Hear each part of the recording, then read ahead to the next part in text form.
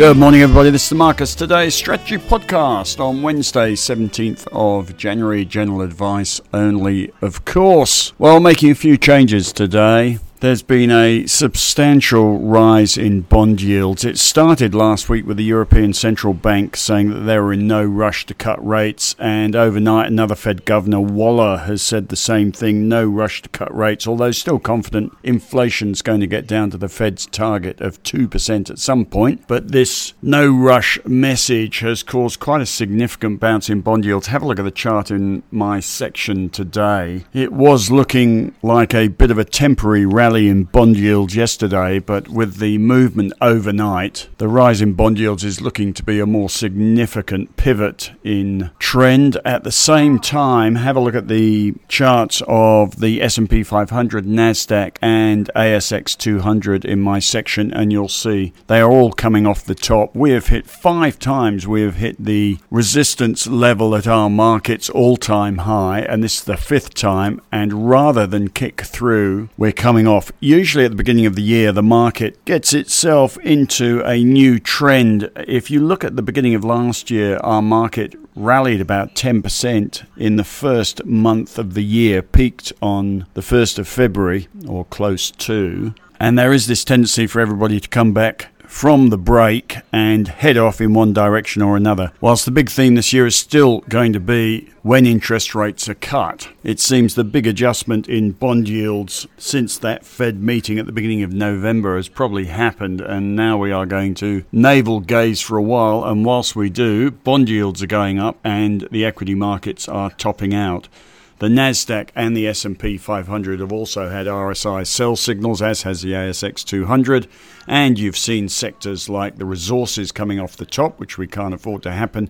And the bank sector, the other big sector, is at the top of its trading range, beginning to come off. By the way, Morgan Stanley, if you look at the income portfolio section today, Morgan Stanley have a bit of research out today, which is negative on the banks for 2024. It's a bit of a general piece of research about the economy, but resources and banks have to go up for our market to go up, and resources have been coming off, our market's been coming off, and it seems that we have once again hit resistance at our all-time high, and the trend seems to be set in the short term. As I say, the market usually gets an idea into its head at the beginning of the year, and for the moment the message seems to be climbing down from the peaks. So we are selling BHP and Macquarie in our one stock portfolios. We're locking in about a 13% profit in Macquarie. It is a stock market stock. Stock market's coming off the top, and we are locking in a small 2-3% profit in BHP. We did have about a 10% profit in BHP, but we have missed the top, probably because we were on holiday. We debated it. I will deal with that later in the podcast, in our little education piece at the end of the podcast, about how to know when to sell something that's started to go down. But for the moment, selling BHP and Macquarie in the one stock portfolios, that clears those out. We've pretty much cleared out the Trading Ideas portfolio, which is now contained in the new trading section along with the technical section. We only have Telstra, which is pretty benign and a defensive stock, and Woodside in the Ideas portfolio at the moment.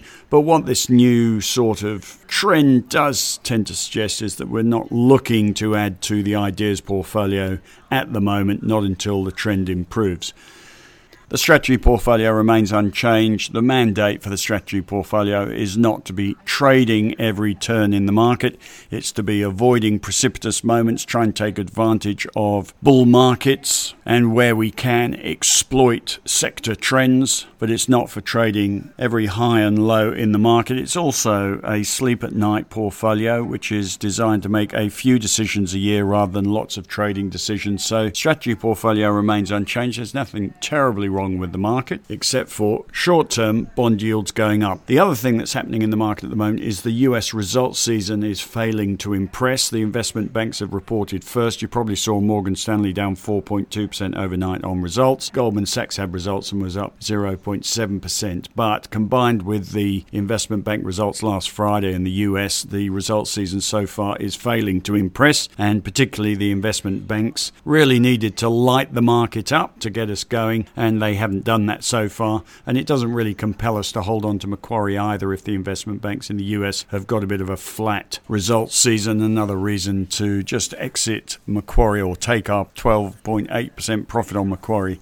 in the one stock portfolio and sit back. There was just a chance these investment bank results included more optimistic outlooks as bond yields come off, but that hasn't happened. The other variable at the moment is the big tech results, whether they can light the market up. They'll be coming this week, next week, the week after, and there is just a chance that the market gets enthusiastic or otherwise about big tech in the next couple of weeks, depending on what the results do, but that's at this point a bit of an unknown. No reason to have terrible results. But that could obviously send the US markets a little bit lower again, or not. Volume on the US markets as they peak was pretty heavy overnight. On the big tech front, you might have seen Apple discounting phones in China. China's only 18% of their revenue, and not all of it is iPhones, obviously. But discounting iPhones, which is a rare event for Apple, and they say it is in the face of stiff competition from Chinese mobile phone launches. So that's not really helping big tech as well. Apple down 1.2% overnight. So that's about that. Getting a bit floppy after a solid rally, and it seems the mood of the market at the beginning of the year here is rising bond yields, drifting equities, so we'll go with that until proven otherwise. Strategy portfolios still invested. There are a few things in the growth and income portfolios you can have a read of. One was that Morgan Stanley bit of research, which was a bit negative on banks, which are top end of the trading range. We sold CBA, as you probably know, in the Trading Ideas portfolio for a whopping 14.6% profit. Very rare you'll make that sort of money in 2 months in the CBA. CBA have results coming up, of course, so don't rush to sell it. Also in our portfolios, Rio in the income portfolio had production numbers yesterday. Have a look at the broker research in my section. It hasn't exactly set the brokers alight. In fact, there are some mild downgrades this morning. We also had a profit guidance upgrade from Data 3 DTL yesterday. I've written that up today. They have a $400 million cash balance, which is described by one broker as abnormally high. They have a huge cash balance at the moment, and thanks to higher interest rates, are earning more interest in the first half of this year than they will or did in the whole of last year. So upgrading on the back of higher interest rates. They are, of course, one of the few IT companies that provide you some mild exposure to the cloud and cybersecurity and businesses' IT needs. They are a $1.3 billion company. They are one of our smallest companies, actually, in the growth portfolio. So a bit of a risk, but performing okay and upgrading guidance yesterday. And that's about that for today. Now, on the education front, thought I would just talk today about the inability to sell. The inability to sell is possibly one of the biggest diseases of the self-directed investor. We have had client portfolios appear on our desks before, which have included the usual 20 big brand name stocks, and some people have a tail of 30 tiny stocks that are now worth nothing that they've never sold. Not being able to sell is a cancer, I feel, for the at-home investor, and something I think you all need to get hold of. I think part of the problem comes from the idea that most people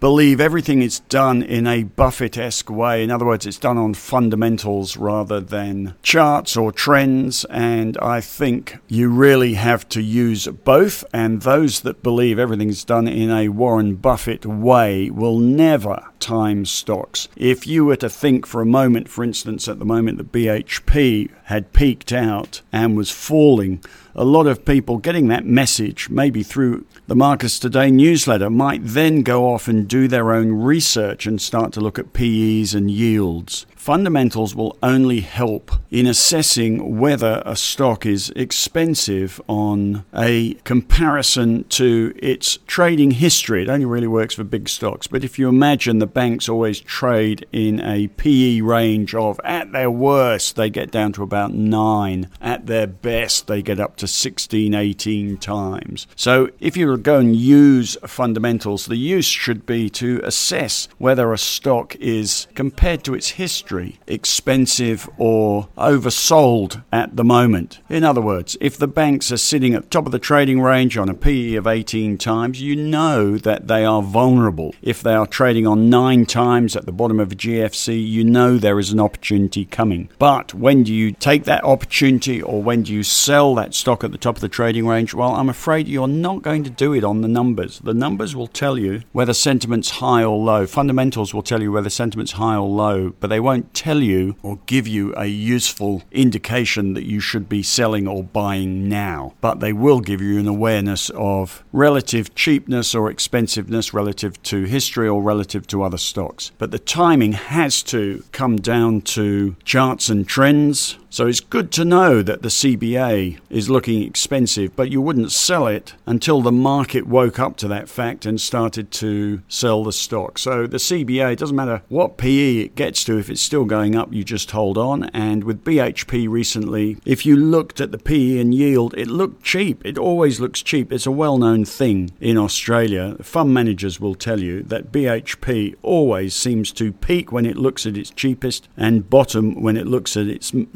to be at its most expensive. So fundamentals tell you nothing about timing a stock. How do you know when to sell a stock? Well, what usually happens is, as with BHP recently, BHP, and in this case the iron ore price, will start to come off the top, and what usually happens is that the indecisive investor will see it coming off the top and will always give it another day until they get to the point where they suddenly start thinking to themselves it's too late to sell, and they start holding and hoping in a downtrending stock. What is required is a level of decisiveness, another weakness of stay-at-home investors. You have to be decisive, and you'll never know for sure. And whenever we sell anything, we always do so in trepidation that the next day the stock will bounce, and it so easily could. But you need to respect trend, and for those that can't or don't watch vigorously, maybe you do need to employ some sort of obvious stop-loss type technique to tap you on the shoulder and say you're ignoring the signs. So what is required is a vigilance to watch a stock coming off the top, a decisiveness to leap in where tomorrow's share price is unknown and take the consequences, and possibly a process of some sort to trigger you to do that. As I say, that could be monitoring stop losses or some other combination of, if this happens then I will. You possibly need to work that out for yourself. The other thing you can do, of course, is just read the Marcus Today newsletter, because we will do it for you. Why didn't we sell BHP at the top? We are kicking ourselves because we debated it whilst I was on the break, and we dithered and weren't decisive. If we'd been sitting at the desk, we probably would have been. So vigilance counts decisiveness, and to help you do that, you might need a process. What you will find is that if you do sell stocks, it is almost cathartic.